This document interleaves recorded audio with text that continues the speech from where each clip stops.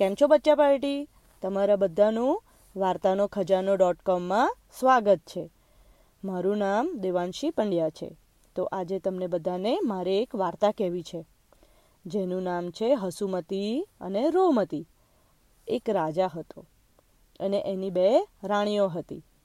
રાજા એટલે કિંગ અને રાણીઓ એટલે ક્વીન્સ. 2 ક્વીન્સ હતી, 2. તેમાંથી એક રાણીનું નામ હસુમતી અને બીજીનું નામ રોમતી. હસુમતી આખો દિવસ હસ્યા જ કરે, એનું કોઈ કામ નહીં બીજું, આખો દિવસ હસ્યા જ કરવાનું.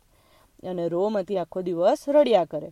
એ બસ એને કોઈ જ કારણ વગર જ એ રડ્યા કરતી હતી. ખરું કોમેડી કહેવાય નહીં? રાણીઓ બી આવું કરે. બાળકો કરે તો સમજી શકાય કે એમને હજુ એટલી સમજણ ના હોય, પણ મોટા કરે તો કેવું લાગે? કોમેડી લાગે કે નહીં? રાજા એકચ્યુઅલી આ બંને રાણીઓથી બહુ કંટાળી ગયો હતો. એણે એના વજીરને પોતાની મૂંઝવણ એટલે કન્ફ્યુઝન કહ્યું. વજીરે કહ્યું કે રાજા, અહીં નજીકમાં એક ઋષિમુનિ રહે છે. ઋષિમુનિ એટલે સેન્ટ ઓર સેજ કહેવાય. આપણા હિન્દુ ધર્મમાં તુલસીદાસ નામના બહુ મોટા સંત રહી ચૂક્યા છે, કે જેમણે રામાયણ નામનું કવિતા લખેલી. કવિતા એટલે પોયમ લખી છે, એને સેન્ટ કહેવાય. તો એવા એક ઋષિમુનિ એક રાજાના રાજ્યમાં નજીકમાં જ એક જગ્યાએ રહેતા હતા. એ બહુ હોશિયાર હતા. હોશિયાર એટલે ઇન્ટેલિજન્ટ હતા, એટલે એમને બહુ જ સારું નોલેજ હતું. અને સમજદાર હતા. સમજદાર એટલે મેચ્યોર એટલે જે કોઈ બી પ્રોબ્લેમ્સ કે કોઈ બી સિચ્યુએશનને ઇઝીલી સોલ્વ કરી શકે એમની સમજદારીથી. તો વજીર કહે છે કે રાજા, તમે એમને જઈને વાત કરી જુઓ તો, એ કંઈક તમને ઉપાય બતાવી શકે છે. ઉપાય એટલે સોલ્યુશન. રાજા બીજે જ દિવસે ઋષિમુનિ પાસે ગયા અને પોતાનો પ્રોબ્લેમ કહ્યો.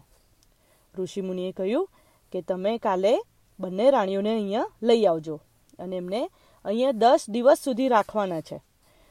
રાજા કહે છે કે સારું ઋષિમુનિ, તમે જે કહેશો એ હું કરીશ, પણ ખાલી તમે બંને રાણીઓને સુધારી દો. ઋષિમુનિ કહે છે કે ચિંતા ના કરો રાજન, હું બંને રાણીઓને સુધારી દઈશ. હવે બીજે દિવસે રાજા બંને રાણીઓને લઈને એ ઋષિમુનિના આશ્રમે જાય છે. હવે એમણે પાછા ઋષિમુનિના આશ્રમે જતા પહેલાં એમણે બંને રાણીઓને કહ્યું હોય છે કે તમારે બંને ઋષિમુનિના આશ્રમમાં 10 દિવસ રહેવાનું છે અને 10 દિવસ પછી હું તમને આવીને લઈ જઈશ. બીજે દિવસે રાજા અને બંને રાણીઓ ઋષિમુનિના આશ્રમે પહોંચી ગયા.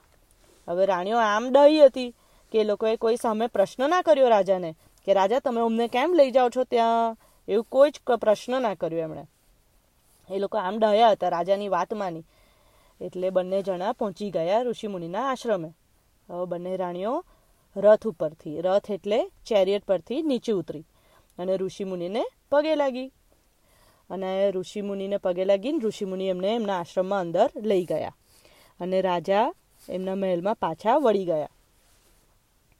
ઋષિમુનિ દરરોજ એ બંનેને ફ્યુ મિનિટ્સ ટ્રી પોઝ એટલે યોગાનો એક પોઝ છે, એમાં ઊભા રાખે. પછી બંનેને ધ્યાનમાં બેસાડે. ધ્યાન એટલે મેડિટેશનમાં બેસાડે.